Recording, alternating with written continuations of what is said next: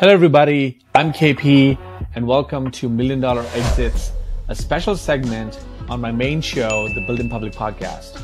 In this interview series, I sit down with founders who went from an idea to building a business and then eventually selling it for over $1 million, hence the name Million Dollar Exits. This is something I'm very passionate about and curious about at this point in my career.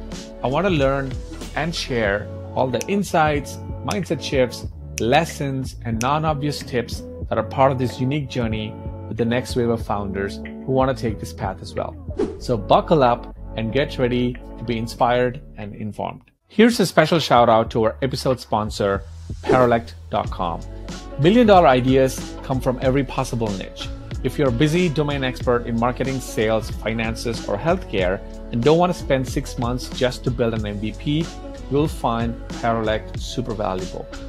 Paralect is a venture studio built to design, build, and launch a product for you that is ready to sell in under 2 months.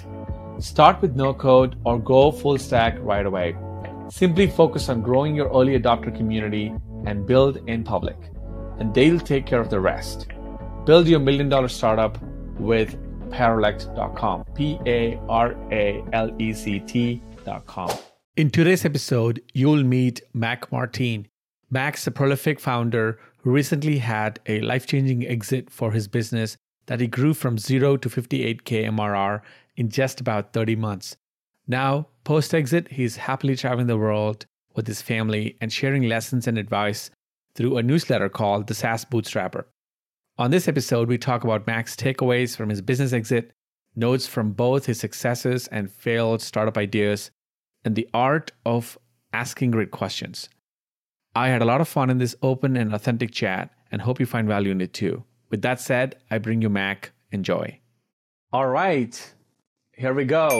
Welcome to the show, Mac. Thanks for being here. Thanks, KP. It's nice to be here.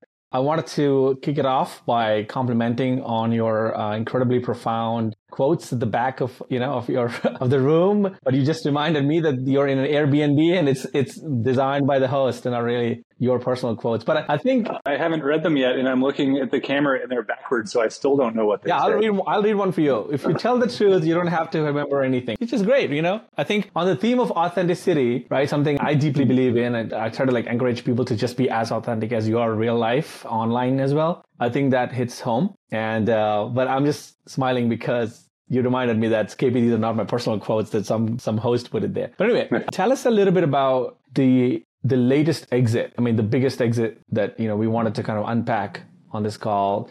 If you don't mind, give a quick 30-second or 60-second intro to yourself and the product you built and the exit to how much ever detail you want to go. Sure, yeah. I mean, the story goes back a long time, but basically ever since about 2001, when I graduated college, I was tinkering. I don't know. I think SaaS existed, but it was not a household term. But I just kept tinkering, and over time, tried a bunch of different things. And I'm going to skip over a lot for this intro, but many years later, after trying many and many, many things, in 2018, I finally just got off my butt and started talking to people. They always say, talk to people, So I did. And that was, I think the key to finding something valuable. And, once I did that, it was literally from the first day of coding to exit 2.5 years. I say 30 months just because 2.5 years. And I grew it from 0 to about 58K MRR in that time. And then sold that in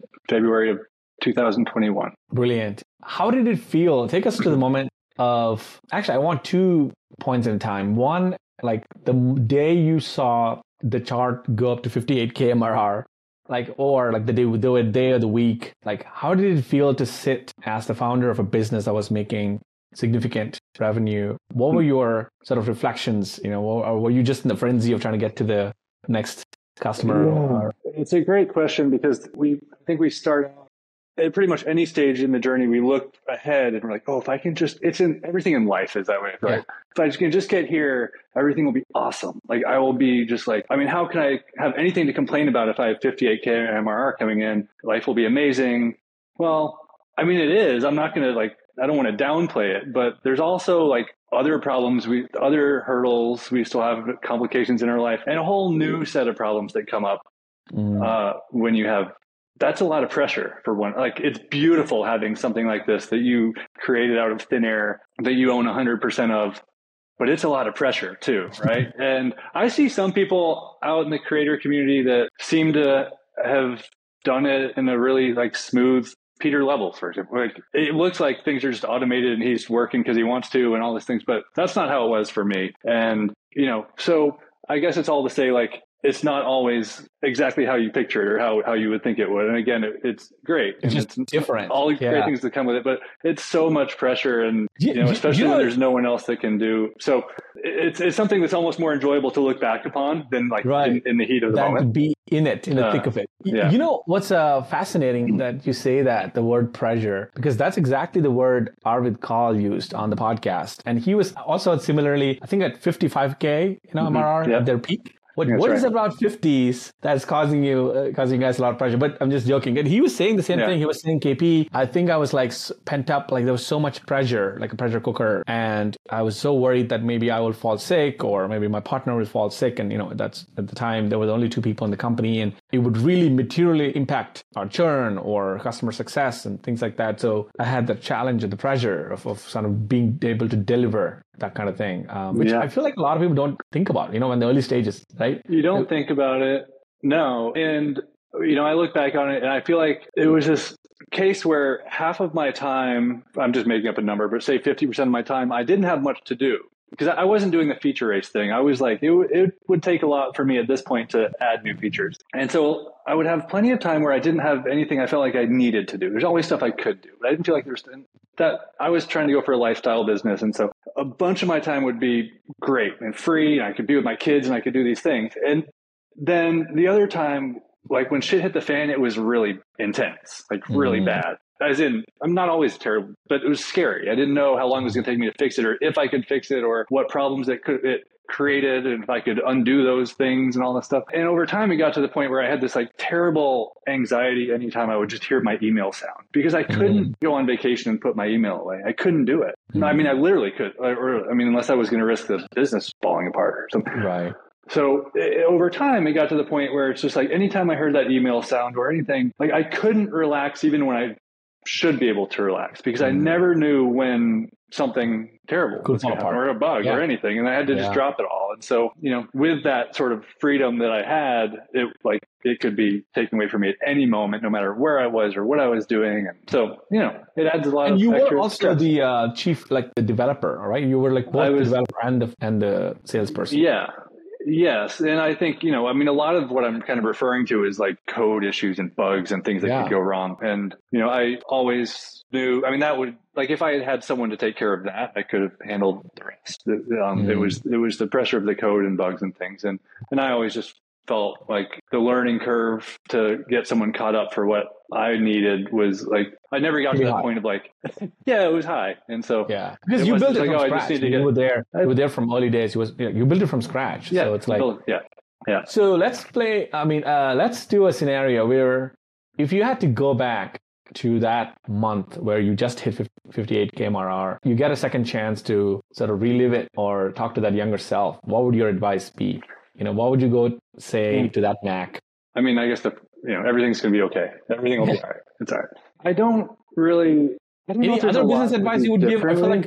I think that is almost sort of the standard answer. We would all go back and tell our younger self that it's going to be okay, right? Yeah. But from a business point of view, would you, is there any other business advice you would give? Or founder advice? I would give myself advice, further back than that, which is like, get help. You hear this, but it's always been really, I don't know, it's probably just a combination of me being stingy or feeling like I can do things better on my own, or, all these things that I think a lot of, solo founders might feel. But, getting help sooner. I definitely could have afforded to get development help earlier. I think I just kind of always felt like, I'll get there. I'll get it there at some point. I never did, and it just piled up, and then I didn't realize it until maybe it was too late. It wasn't too late, but I think by the time I decided to sell, I was just like, no, this is what I need to do. I'd rather kind of take what I've learned and try again. But so I guess to answer your question specifically, is like, don't be afraid to get help, especially if you get to that, wherever it is for you. Everyone's expenses and things are different, but 15, 20K a month, there's no reason you shouldn't be able to get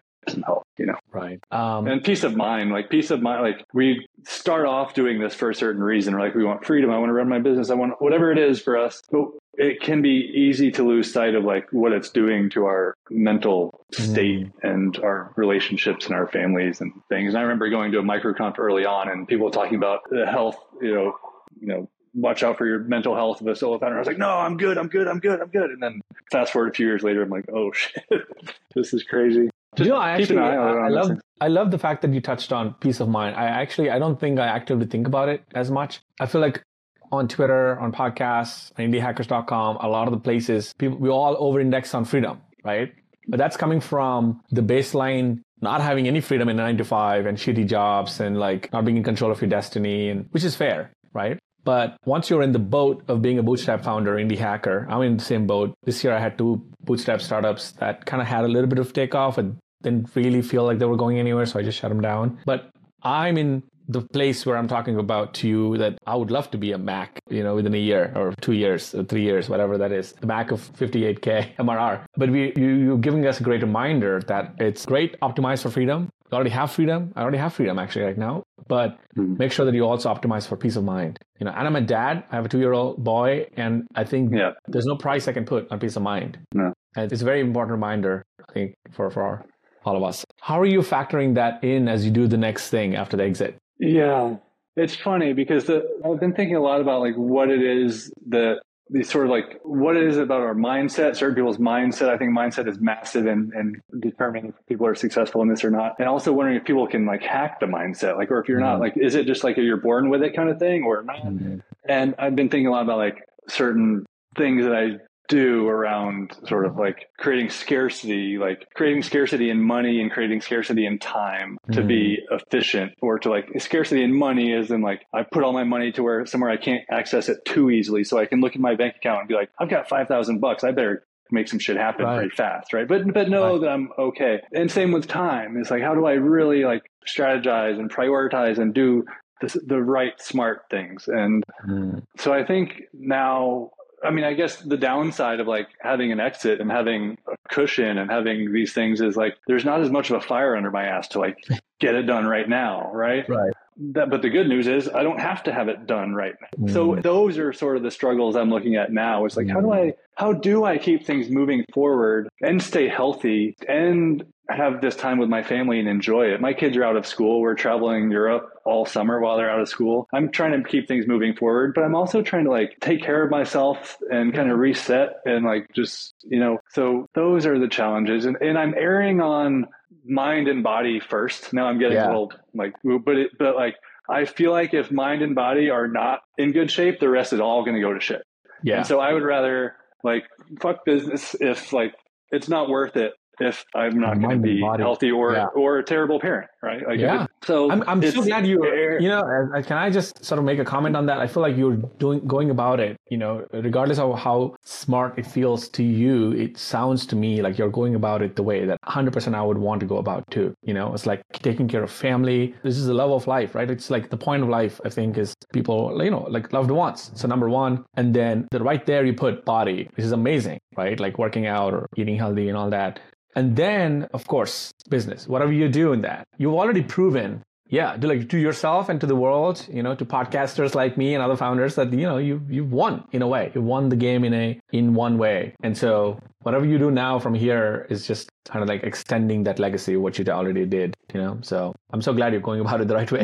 Yeah. And then also, trying to enjoy this time I do have, so I can look back and not be like, oh yeah, we took that time I haven't mentioned this really yet on here, but we're nomading. We're like been traveling, left the US over a year ago and cruising around. So, I'm just trying to enjoy that and not be like, oh yeah, we did that thing, but I was too in my head trying to like figure out how to make the next thing. No. I want to be able to enjoy this and at least be able to look back and, and felt like I was like present with my kids and not like, so yeah. And also sorry, one more thing. I was walking with my wife yesterday. I was like, what I'm really trying to do right now, which is really, really hard, but like, what if I could wake up in the day and not put pressure on myself to feel like I need to check these things off the list, not feel like I need to like do any particular thing to get to this goal sort of like business and financial, but like, what if I just like do what I want to do? Of course, like knowing in a sense that I need to move things forward in a certain way, but just like without the pressure and just like, what happens if I just do it and see what happens? So trying to just approach things in sort of healthier ways, because I don't necessarily think that like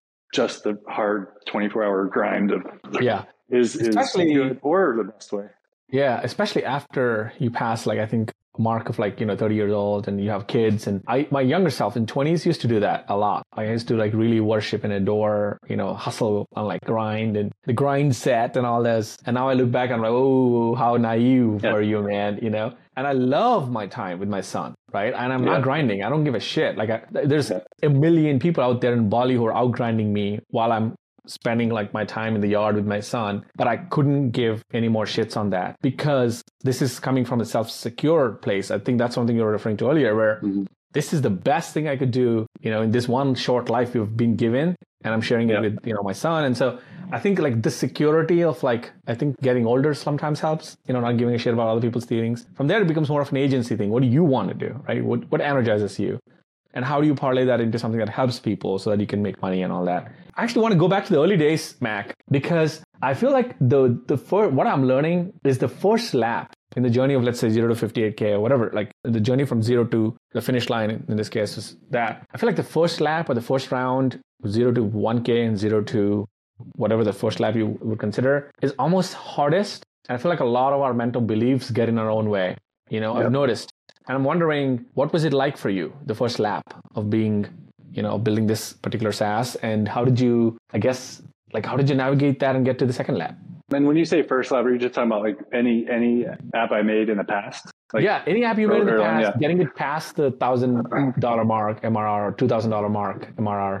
I mean, this is kind of where I have spent time, touched on this, but like thinking about like, what is it about those of us that don't stop doing this and they keep going? And I think for me, I don't know all where it comes from, but as far as like looking back at it and all the things that I've tried, it was hard, but I don't, I see some people talk like, should I quit? Is it all worth it? And my answer to that is, for you, probably not, if you're asking that, because I feel like for me, it was just like, I'm not going to stop. I'm going to keep doing this until I die or until I do it, right? Until I figured it out, Until I figured it out. And I just love all the challenges and the puzzles of it. So I don't know. It was all kind of the same. It was, as far as like first lap, second lap, it was just like, how far can I get this one until I either get shiny object syndrome or like I decide for whatever reason I don't have energy for it, or I have something else that I feel more confidence in. And it's all just, I think it's an art. I think it's more of an art than anything to like navigate. How much do I put into this one? How much time do I put in it? How many people do I talk to before I move on? Or do I pivot or do I do this thing? And I just love the challenge of it. And part of why I decided to sell was because I realized like, as much as like, there's a piece of us all that we're doing this for money, but like, I think those of us that are doing it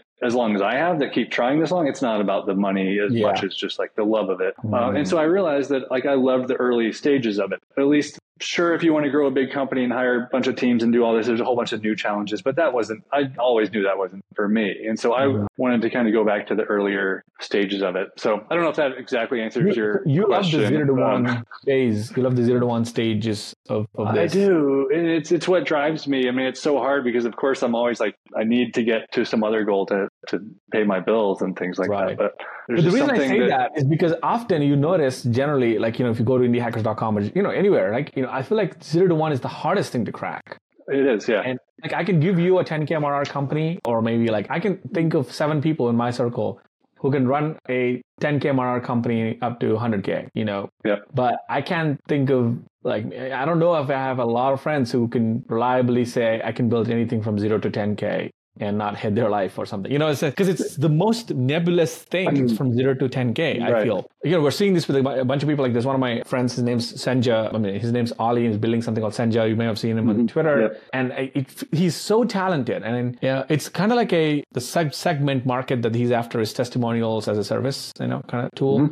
And there's 3 or 4 players, so it's an established enough market. It's not a net new thing. But he's just crossed 9K MRR, and you can tell us how hard it is, 0 to 9K. You would think, given his background and his experience of being a founder it would be easier or it would be like less painful, but it's insanely nebulous, I think maybe is the word. Yeah. I don't know. I mean, I know I have a friend who sold a business for 8 figures or something ridiculous. And, I talked to him a little while after he sold it and he was trying something else. And he was like, I mean, man, I don't know if I can do it again. I did it once and I thought he didn't say this, but it was a little bit like, I thought I was badass and I could do it again, but I don't know if I can. And I feel the same way. It's like, I think our chances are probably higher to be able to do it again. And we know more of what to look for and what not to, but I don't think there's any like magic formula. Yeah. I mean, there's certain people that can have a tendency to be able to do it over and over more so, but sometimes that's just because they have I'm not going to say just because, but like having a big audience, for example, helps, or having a big brand or something definitely will help you with the next thing. But I think, a lot of what I tell people now is like, where do you start? Well, I think I always have this grand vision. I need to get to like 10K or whatever it is. But I wish I had just said like, how do I just make $1? Like give me $1, 10, 100. But I think even what it really is like, how do you just see some momentum or hope? Yeah. I use the words momentum and hope a lot. I find like, I got something came in the other day and I told my wife, why those words mean to you? Because I think it keeps me engaged and excited about the thing and continue feeling there's a reason to keep going with it. Right. Because if we spend 6 months just like coding and haven't done anything and there's no like real, sure, maybe there's coding or feature momentum, but that's not real momentum. Right. If we have momentum of or hope, reason to think that something is progressing in the direction where we want and need it to go, that makes it easier to stick with it. And so even if it's like if I get an email that's like, maybe I have 0 customers and I get someone who's like, hey, I want to get on a call to maybe use your tool, or just like something like that really isn't moving the needle, but like, yes, like even if they don't buy, I don't care what, anything that's just any sort of hope, or some buyer that's like, hey, I'm interested in talking to you about potentially acquiring your thing, or whatever it is. It's like that pull, it's just enough to keep you pulling back in, because I think if you don't get those, it's just too easy to be like, this is going nowhere. I'm either going to do something else or I'm just going to quit. Right. So that's what I need, is just like any sense of hope and momentum that things are getting where I want them to go. I love that, because it's less of an outcome focus, mindset, approach, than more of it's less of an outcome obsessed approach and more of a journey focused. Right? Journey and process. Right? Because it's sometimes like, I feel like a lot of people over-index on, okay, I need to see like the, 1K MRR quick enough so that I can decide yes or no. But like, if you have shit momentum and if you have 1K MRR, it's useless. But if you have great momentum and you have $80 MRR, it's amazing. Right? So it's like, so much of this is subjective, So let's go back to the early days and trying to think of like, what do you think that you did differently with this particular SaaS idea, compared to many of your previous attempts, if you can recall? Yeah. The biggest thing was talking to people, going out and starting with talking to people, as opposed to either never talking to people or building something and then trying to talk to people. How did you do that? How did that manifest? Like, as in like specifically? Yeah. So I got on, I think my criteria was like, I had no industry in mind or anything, but my criteria were basically like people that, it was mainly people that are higher up in a company or own an agency, or people who can like make decisions and like know processes and things. Right. And also ideally like the type of business that will spend money, have money and spend money. They can afford. As simple as that. And so I just started with people I knew, friends, or people that like would know who I am if I reached out to them, and, hit people up locally. I was in Portland, Oregon, and I would hit people up and go get coffee. Say, can I have 20 minutes of your time or 30 minutes and buy you coffee? And I would just go and I would just ask them questions. And actually, I started reading the mom test recently because I kept hearing people mention it, and I'm not very far through it, but like that, I wish I'd had that book at the time, because I was sort of doing that. I was doing enough of it that it worked. So I'll vouch for that book and say like, I did like 20% of what that book says and it worked. But I would just ask them about their processes and I didn't have a product in mind at this point at all. So I couldn't even talk about the product, but it was, what takes up your time? What part of your day do you hate? What do you outsource? What do you wish? All these things. And I would just get pieces, some people definitely had more valuable, like direct insights. Like, I wish I had a tool that did this, but most of them don't. Most of them are just like, oh, And so I would just have to they're describing the roadblocks and pain points they have. That's all, right? Yeah. And so I would just take those things home and kind of look for patterns and go do it again. And sometimes hit the same people up, sometimes hit new people up. And over time, start with like little bits of code and like maybe just like to see if I could even do this one thing, or maybe take that and show it to someone who kind of mentioned it. Wait, what's the pattern that stood out though? I'm curious. When you talked to all of these people, was there anything like one or two pattern points that stood out? Yeah, the kind of bigger pictures were, and this could have just been who I reached out to intentionally, but like sales teams I was like, okay, sales teams are awesome because they have money and they're not afraid to spend money on tools that they're going to make money on. So that's cool. Okay, so now I'm going to salespeople. And then lead generation. I mean, this was 2008 lead gen, but 2018, it was lead gen was and is still big. So I could tell like there's a lot of money there or people are willing to spend money there. And so I was kind of starting to like, now I'm like basically any industry to sales teams to lead gen, and it just kept going closer, and I was trying different things. I was experimenting with little like browser extensions. I don't even really remember what they were doing, but some stuff like getting people's information, email addresses and things. There's all kinds of tools that do this now. And one of the things that I did along the way was there was a company that wanted very specific type of leads. And, it was something along the lines of like, we want bed and breakfast of this size. I'm totally making this up, but like that use Google hosted email, whatever. Can you get us leads, like email addresses? I was like, I don't know. Let me see. So I went home and I wrote some scripts that did all these things, and I sold them like something like 10,000 leads for $4,500 or something. And the idea here was like, and it was a really easy sell. Like that was a big thing for me. I was like, that's shocked. Cool. Yeah. I was like, so now I have to go home and figure out how to do this. But if I can do it, like I sold it and maybe there's a product here. So that was like that didn't turn into the product, but that was sort of the process. Is like, how do I try these things? Let me see. I still think there's a product around that probably, but and just kind of continuing to go down that road and trying things and being open to whatever, and knowing that like, I don't want to sit here and write, I wasn't wanting to write a bunch of custom scripts for custom leads, but I was like, maybe this is really valuable. Maybe this is, so yeah, it just kept going. And then, I don't think you can truly validate anything without swiping that first card. And I know some people swipe cards before they build anything. That wasn't me. But so I just had to kind of go with my gut on how much time to put into something that I was getting positive feedback on. So I tried a couple of things, and I remember taking them back, and then the people that had said that they wanted this thing, it turned out they didn't want it. They thought it was cool. Like this is another big thing is like, but they were never promising me, but it turns out like I've been thinking about this a lot too, especially when people request features. Like if someone says, what's a cool feature? Like, no, I want to know what the valuable feature is. I can come up with cool features all day long. And it was just similar with that, right? It's like, what would be cool? Mode. It's like dark mode, right? It's cool. Yeah. But do they really want to do it? Yeah. People don't pay for cool, at least here. Yeah. So, I hadn't spent a bunch of time on it, but I was kind of like experimenting with things, and I would take it back, and they didn't want it. So, can I just interject? Like, I think most people at that intersection or that juncture would just be crushed or disappointed or be pissed about the process and be like, all right, screw this. I'm just going to build what I want. I'm just going to go into my cave and build the thing that I want, write code, have fun, and then lose interest in talking to customers. And I feel like you pushed on, despite the... Yeah. No, I mean, I don't know. I feel like I knew that there was enough opportunity there, and that, I just kind of turned that into fuel. I'm like, oh, okay, well, I'm going to watch this, so. Because it seems like a Kobe thing. It's like, All right, but then tell me what happened after, though. So they said they don't want to pay for it, or maybe there was not enough, like hair on fire kind of problem for them. Then what did you do? I just kept going, kept having more conversations, and I can't remember the full timeline, but I want to say it was probably somewhere like April of 2018 or so.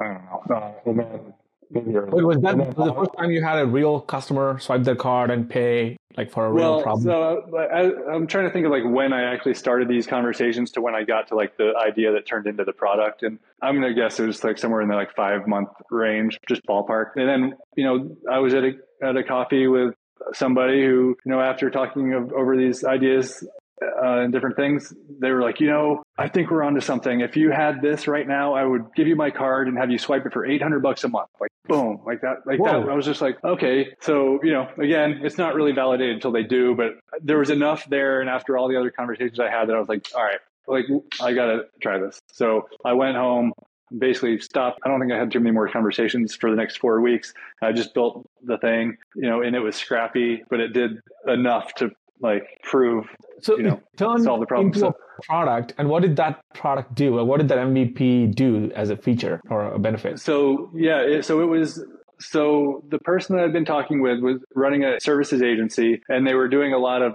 basically generating leads for companies. And so they were doing a lot of it on LinkedIn and going out and connecting with people and sending invitation requests and messages. And now there are a bunch of tools out there that do this, but at the time there weren't. But you could create campaigns to put in the types of people you want to target on LinkedIn, and it would reach out and connect with them and send messages and things like that. And so the very first version was it was just so minimal and probably really unstable, but it was like proof that I could do it and proof that it would work. And, so I took it back within 4 weeks of starting the first line of code. I swiped my first card, and they didn't pay $800, but I did look recently, and it was a couple $100 a month. And nice. I had other people within the first few days paying a couple $100 a month. And so, that was enough. It must have definitely meant a lot for them, right? Because some of these service agencies, I think their annual contract value or LTV for customers is, probably in thousands. And so for them, they were like, okay, we have a pain here. We don't want to do this manual process. You bring along a tool like this. They're like, okay, no brainer. Yeah, it's a big time saver. And that's, kind of one of these lessons of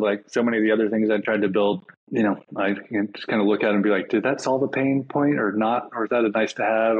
And this definitely solves, it solves people hours a day. The thing about pain, Mac, is I found it fascinating because I feel like as indie hackers or bootstrappers, we talk to users, we talk to customers, and unless we hear them tell us that this is a huge pain and this is really a pain point, it's very, very tricky to sort of assume, because I think that's a temptation we all have. Yeah. I have that too, where I'm like, this kind of sounds like pain. Some things sound like pain. When you look at somebody doing something manual and you're like, this sounds like pain or feels like pain, but they have to feel that pain or tell you to your face that, damn, this is so painful. I wish you could fix it for me, right? Unless that happens. You got to be very careful there. It's very, very easy to fall in the trap. I've done this a couple of times. So. Yeah, it's funny. I was just thinking earlier today about one of the projects I had done previously, which I thought was awesome. But it came from every time I would go to a restaurant and try to look up the menu, I would always end up on the Facebook page and have to find the menu. It still happens to me, and I hate it. But I was like, I just want to find the menu of this restaurant. And I was like, these places don't have websites. This is really weird. And this was a long time ago, but I built this tool that you could go, I think it started with the Google Places API. You put in the name of the business, and it would go in and it would pull all the information about the restaurant, for example, from Google. And then it would go out and use Facebook APIs and all these different ways to pull in information from all the different social media sites that they may not have. And it would generate this really nice looking one-page website with their menu and all this stuff. And all these other things, like being able to click the phone number to automatically call. It's so amazing how many times you can't actually click the number. I built this thing and I was like, this is awesome. I'm going to be able to give all these people a website for $100 a year. It's going to be automatically generated, automatically updated. I'm solving a major pain, right? Well, I built it and then I went to show them. And what I found out was so many of these places it was intentional that they're like, oh no, we used to have a website and now we just like our Facebook page. We got rid of we had all that. We don't want it. We just want our Facebook page because we can just update it. That's what people are, everyone's on Facebook. So we just want to use that. And I was like, are you kidding me? But that's a perfect example of I thought, without talking to people, I thought I was solving this major. This is why, by the way, the reason I brought this up is because this is why even when you have an audience, you cannot guarantee, you're going to hit it right with the product, because I have a massive audience. I think Peter Levels has but the problem though is that what I perceive as pain is so different. Today, your pains are so different from the Mac of 2018.